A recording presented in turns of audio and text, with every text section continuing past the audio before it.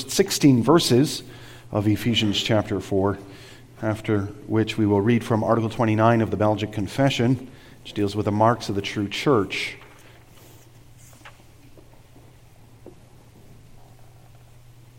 Ephesians chapter 4, we're going to read from verse 1 to verse 16. And here the apostle speaks of the church of Jesus Christ as well, as we find in those opening verses with all of those references to one.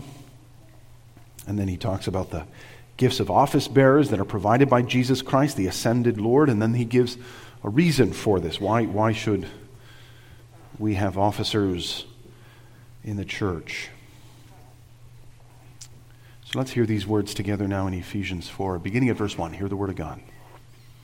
I, therefore, a prisoner for the Lord, urge you to walk in a manner worthy of the calling to which you've been called, with all humility and gentleness, with patience, bearing with one another in love, eager to maintain the unity of the Spirit in the bond of peace. There is one body and one Spirit, just as you were called to the one hope that belongs to your call, one Lord, one faith, one baptism, one God and Father of all, who is over all and through all and in all. But grace was given to each one of us according to the measure of Christ's gift. Therefore it says, when he ascended on high, he led a host of captives, and he gave gifts to men. In saying he ascended, what does it mean but that he also descended into the lower regions, the earth? He who descended is the one who also ascended far above the heavens, that he might fill all things. And he gave the apostles, the prophets, the evangelists, the shepherds, and teachers to equip the saints for the work of ministry, for building up the body of Christ, until we all attain to the unity of the faith and of the knowledge of the Son of God, to mature manhood, to the measure of the stature of the fullness of Christ, so that we may no longer be children, tossed to and fro by the waves, and carried about by every wind of doctrine, by human cunning, by craftiness, in deceitful schemes. Rather, speaking the truth in love, we are to grow up in every way into Him who is the head, into Christ, from whom the whole body, joined and held together by every joint with which it is equipped, when each part is working properly, makes the body grow, so that it builds itself up in love. That's for the reading of God's holy word.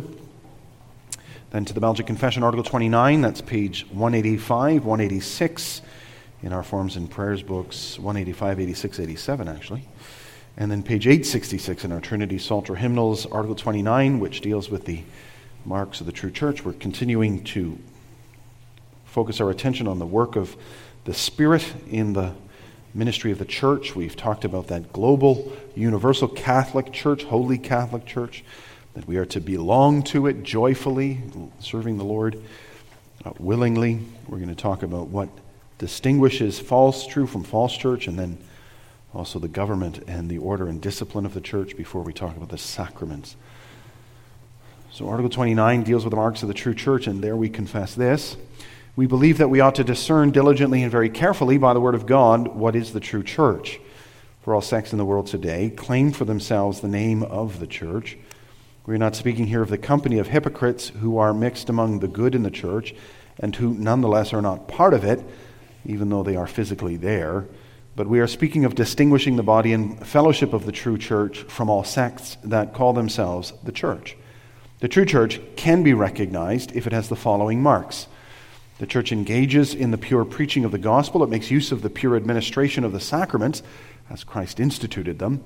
It practices church discipline for correcting faults. In short, it governs itself according to the pure word of God, rejecting all things contrary to it and holding Jesus Christ as the only head. By these marks, one can be assured of recognizing the true church, and no one ought to be separated from it.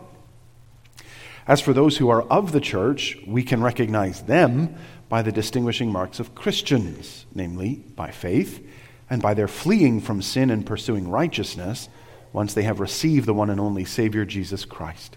They love the true God and their neighbors without turning to the right or to the left, and they crucify the flesh and its works. Though great weakness remains in them, they fight against it by the Spirit all the days of their lives, appealing constantly to the blood, suffering, death, and obedience of the Lord Jesus, to whom they have forgiveness of their sins through faith in Him.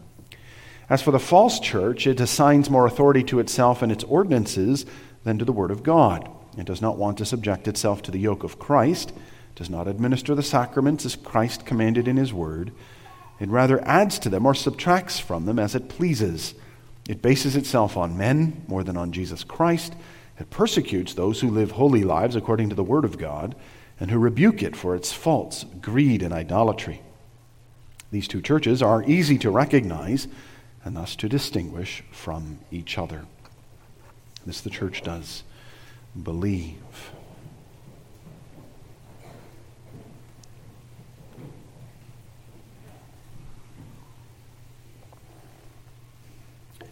Brothers and sisters of Jesus Christ, our Lord, years ago when I was a member of the Redeemer College Concert Choir, we would travel parts of Canada to sing, and often in churches. And those churches, some were old, some were new, some were large, some were small.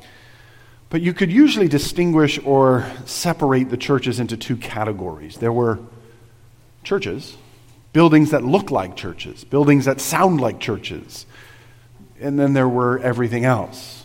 Buildings that were trying very hard not to look like a church or to look like some modern version of a church. Maybe you've seen churches like that around today too. You can go and see new churches, new congregations and their buildings, and you can't tell if it's the fulfillment center for Amazon or if it's a church. You don't know whether it's one or the other. Churches used to look like churches. They used to distinguish themselves as churches. It's so much so that there are still small congregations, small buildings, small church buildings within our community, in any case, that were once churches, have been converted now into homes. And you can tell, even though they've been converted and there's all sorts of renovations been done and all sorts of things have been added or taken away, but you can still see that used to be a church.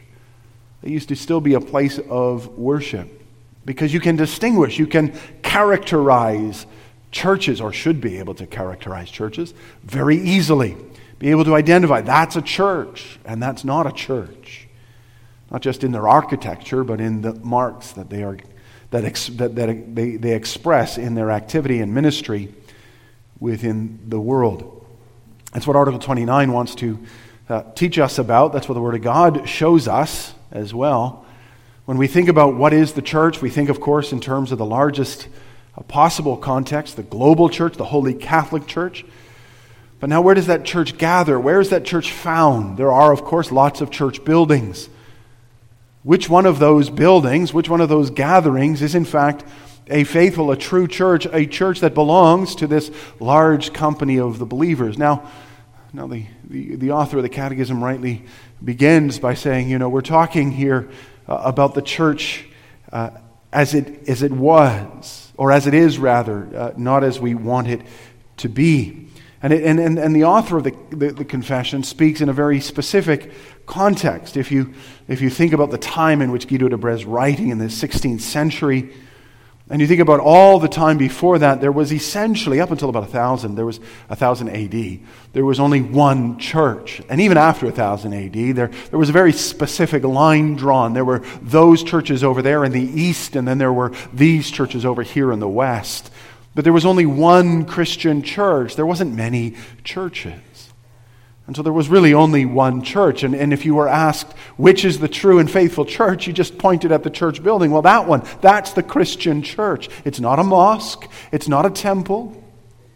It is the church. It's not a synagogue. It's the church of Jesus Christ. It was very easy, you might say, very, very simple to do. Where's the true and faithful church? Well, it's this one, because this one belongs to the Roman Catholic Church.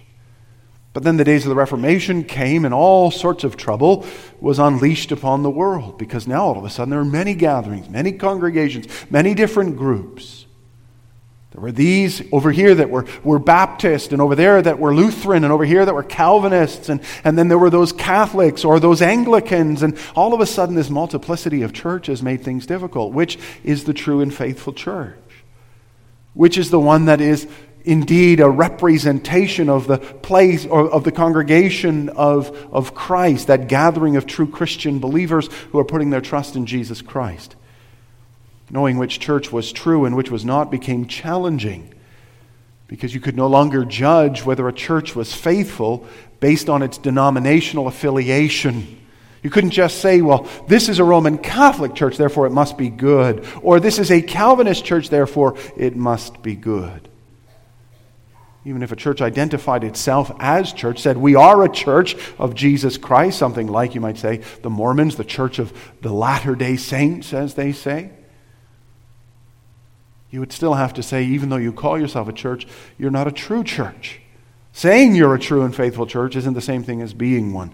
All of a sudden it became challenging for the church to have to distinguish which was a faithful congregation and which was not. And the congregation itself made that challenging because churches, as the confession rightly reminds us, are a mixed company. That is, there are within every church those that genuinely believe in Jesus Christ and those that are, as the confession describes them, hypocrites. Those that do not genuinely believe in Jesus Christ. Go to church, go through the motions, say the right words, but they are not genuinely Christian. And then it becomes difficult to simply pull the membership because you could see a church filled with people that are hypocritical in their walk, who are disingenuous in their faith. Maybe during the week they don't show the passion for Christ that they ought. Don't genuinely love or trust the Lord as they ought. Don't genuinely live as they ought. Which no one, by the way, should be comfortable with. I mean, if we know anyone within our midst that's not living the Christian life in a consistent way, who's acting more consistent with unbelief than with faith, if we know somebody in our own fellowship that is not living as they ought, we ought to do something about it. We ought to challenge them to make their faith genuine. We ought to encourage them to live their lives under the rule of Jesus Christ. But the temptation becomes that we should judge congregations by polling the membership by saying, is this group of people good or not? This is a true and faithful church if its membership achieves a measure of piety, if a preponderance of its members are in fact pious. It becomes challenging then when we meet these unsavory members, and then to say about that congregation, it can't be a true and faithful church because that guy, that girl, that woman or man, can you believe that they're a member of that church? Do you know what they've done? That can't be a very good church then. But judging a church is not simply a matter of observing its members. And thus it was difficult for the people of Guido de Brès' day, the people of the Belgic Confession's day, to be able to discern which is a true and faithful church. And I don't think it's any easier today in that respect. The importance of diligent discernment when it comes to which is a true and faithful church is not diminished since the 16th century. After all, we live in a far more fluid society. In Guido's day, people would rarely find themselves in another community, in another physical, geographical context. They might move a town over this way or a town over that way, but they did not move from country to country. They didn't immigrate to places. They didn't travel all over the country. They lived in a relatively narrow geographical space. We, however, find ourselves interacting with lots of different congregations, with many different communities, and in fact may find ourselves members of churches repeatedly, multiple times over the course of our lifetime. Because we live in a very fluid society. And even if we do not find ourselves moving like that, we do have access in our day to an almost limitless number of speakers, of voices, of worship services that we can participate in or can observe, can peek in through our phones or through our TVs as we watch the services online. Indeed, we're starting to see, aren't we, the rise of the digital church community, which begins to add a wrinkle to this question of true and faithful church. And we want to be able in our own context to have confidence within our own church that it is in fact a church following Jesus Christ. We want to belong to a fellowship that puts Jesus first. And that's challenging to do and may be tempting, or we might be tempted rather, to argue about what that means, but we need to have confidence, don't we, I think, as a congregation, that we belong to a place where the grace of God is poured out, where the ministry of Christ and the Holy Spirit is found, where we can be certain that we are growing in the grace and knowledge of Jesus Christ, and where we are being called to genuine faith and holiness in Him. All of which is to suggest that the need for judging true from false in this world in terms of church congregation remains a very vital thing. Remains something that we must still do today, as our article reminds us. For we believe that we ought to discern diligently and very carefully by the Word of God what is the true church. Now, the language of this article has, in the history of the church, engendered rather significant debate. Much of that debate has been less pastoral and colder and more calculating than it ought to be. Than it would have been in the days of Guido de Brès, for sure. We begin to wonder and ask ourselves, is that denomination of churches, is that a good one or a bad one? Do they meet our standards or do they not? If you join that church, are you leaving the Church of Jesus Christ? The language of this article has been, in my humble opinion, inappropriately applied in way too many ways. Inappropriately applied to denominations, first of all.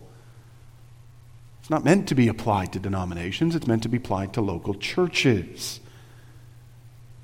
And when we say, therefore, that denomination of churches is either good or bad, true or false, we apply this article in an inappropriate way.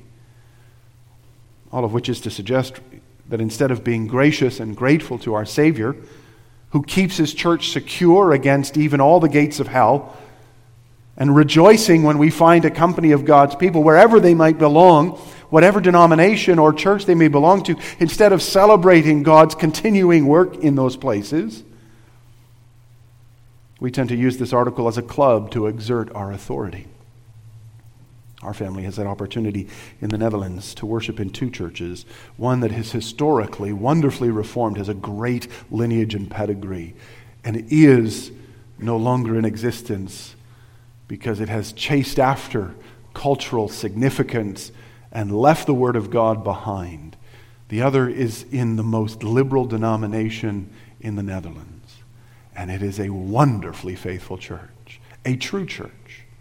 A church where the Word of God and the sacraments and discipline are administered.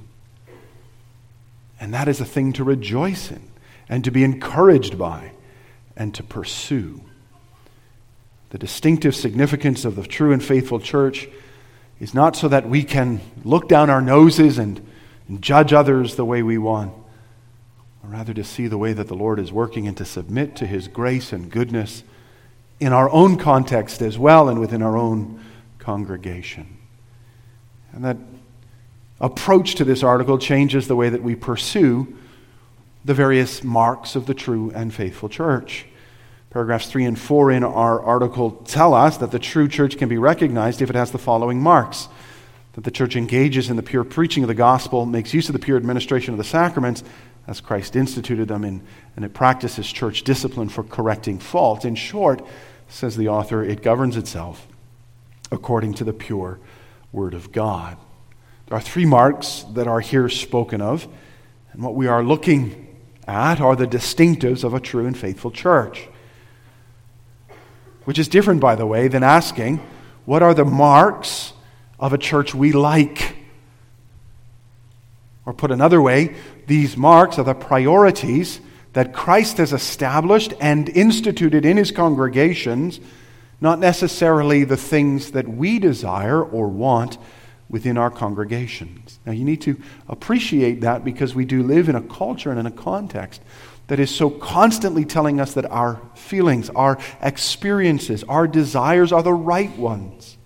They are the ones that should be acknowledged and valued and satisfied. And living in that culture, we can begin to believe that whether it's in business, whether it's at home with our parents, whether it's at school, that everyone should exist for the making of us happy. And that includes then the church. And so then we look at churches, we seek out churches that make us happy, that are what we want or what we think is important. And of course, we should want certain things in our church, and we should look out for a place where we are both challenged and encouraged, where we are both blessed, built up, and reminded of our need of Jesus Christ. There should be a personal response and a personal passion for our church, but it must follow after the standard of Christ as He's revealed it in His Word. For God has made clear that churches ought to be distinguished by this: that they are word-centered above all else. Notice that about these three marks. Preaching of the Word, pure administration of the Word, that's an obvious word-centered element. But the sacraments must also be pure as Christ has administered or instituted them. And the sacraments are also words made flesh, you might say, words made tangible. They are words of God to us concerning His grace for us. And discipline is the discipline according to God's Word. We don't get to discipline according to our expectation, according to our desire, according to our plan. No, they are all Word-centered qualities. The church is to be Word-centered. And the administration of these things is to be pure, says the author. The gospel and the sacraments at least must be pure. The pure preaching of the Word, the pure administration of the sacraments. Now notice, pure is not perfect. It is not a perfect administration of the sacraments, not a perfect preaching of the gospel. Nor is pure to be taken as historical or cultural distinctives. We can sometimes do that when we think our preaching style is the right one. Our way of administering the sacraments is the only way. If you've ever had opportunity to worship in other communities, and especially if you've been with other communions as they've celebrated the Lord's Supper, you'll notice the differences, and you'll still see, hopefully, a dignity and a respectfulness and a sincerity in it all.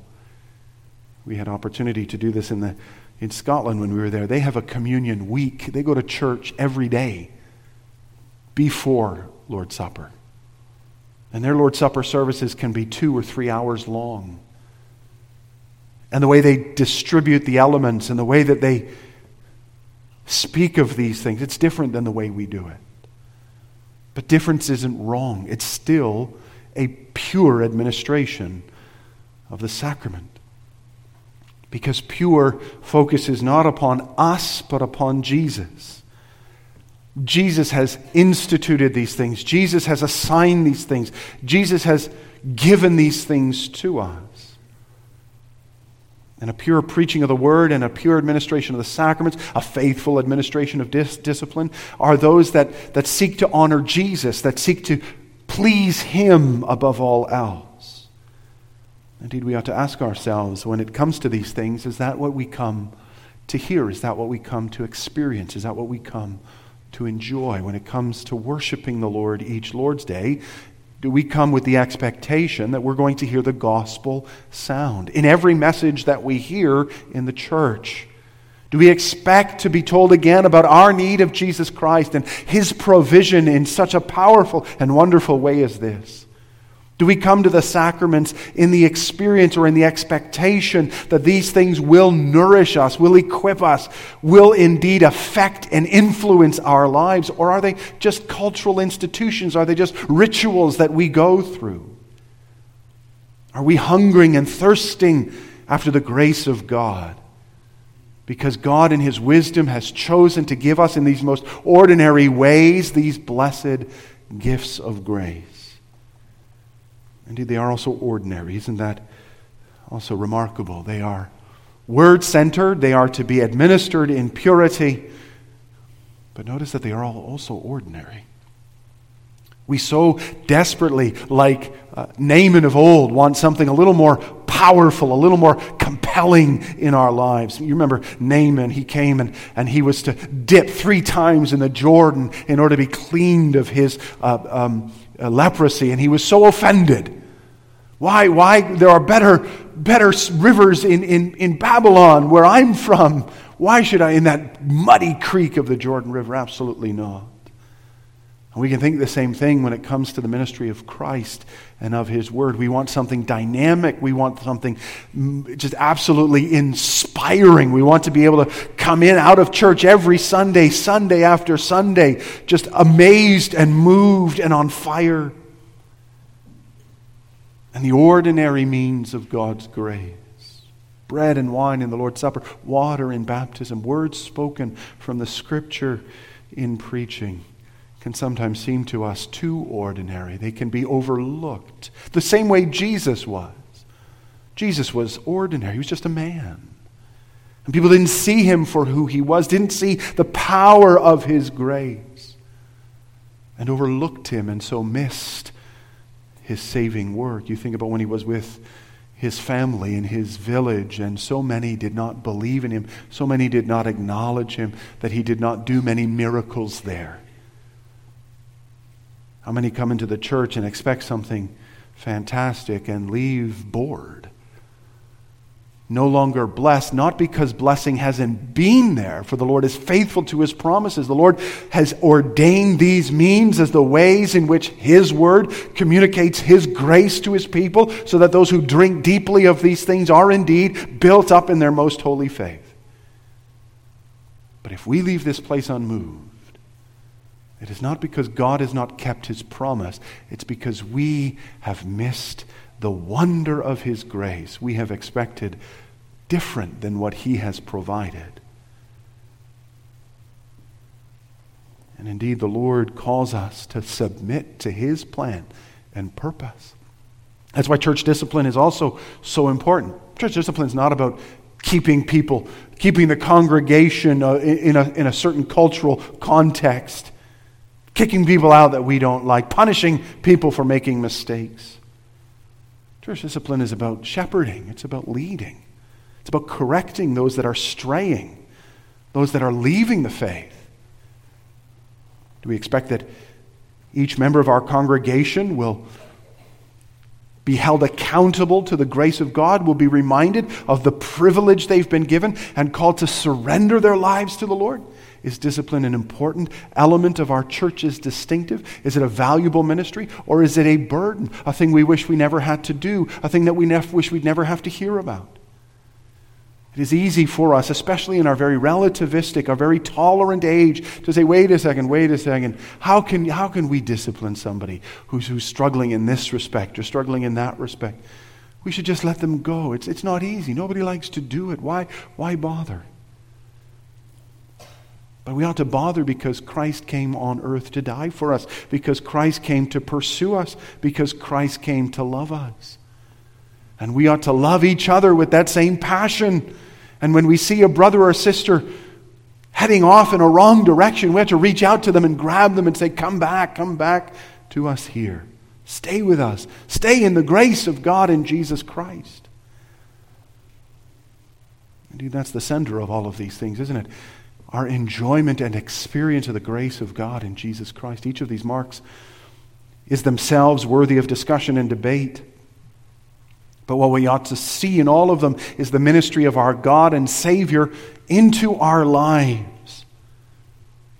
To be sure, the longer we look at something, the more faults and flaws we'll see in it. Sometimes we lose the forest for the trees. The preaching becomes bland or boring. The administration of the sacraments isn't done the right way. The right form isn't read. The right words aren't spoken. Either the wrong people are being disciplined or they're not being disciplined at all. But for a moment, take a step back and look at a congregation like our own.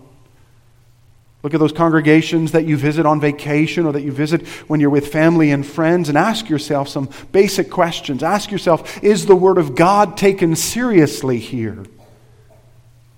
Is the preaching of the Word central to the worship that's done? Is the sacraments administered in a manner that is consistent with what God has revealed in His Word?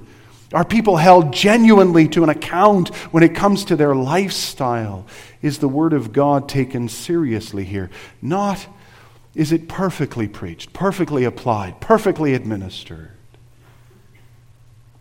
But is it central to everything this church does? Can we say about this congregation, in short, it governs itself according to the pure Word of God, rejecting all things contrary to it, and holding Jesus Christ as the only head? Our concern must not be ticking boxes and being technically correct. We ought to desire the grace of God to flood our lives and the lives of our children and grandchildren, friends and family. We ought to want it to flow through our hearts and into our community. We want to see God glorified, His church growing spiritually and numerically. We would want to see the world hear the word. And if that's our desire, then this is the way. This is what we must demand of our church above all else. Not exclusively, we can demand other things too.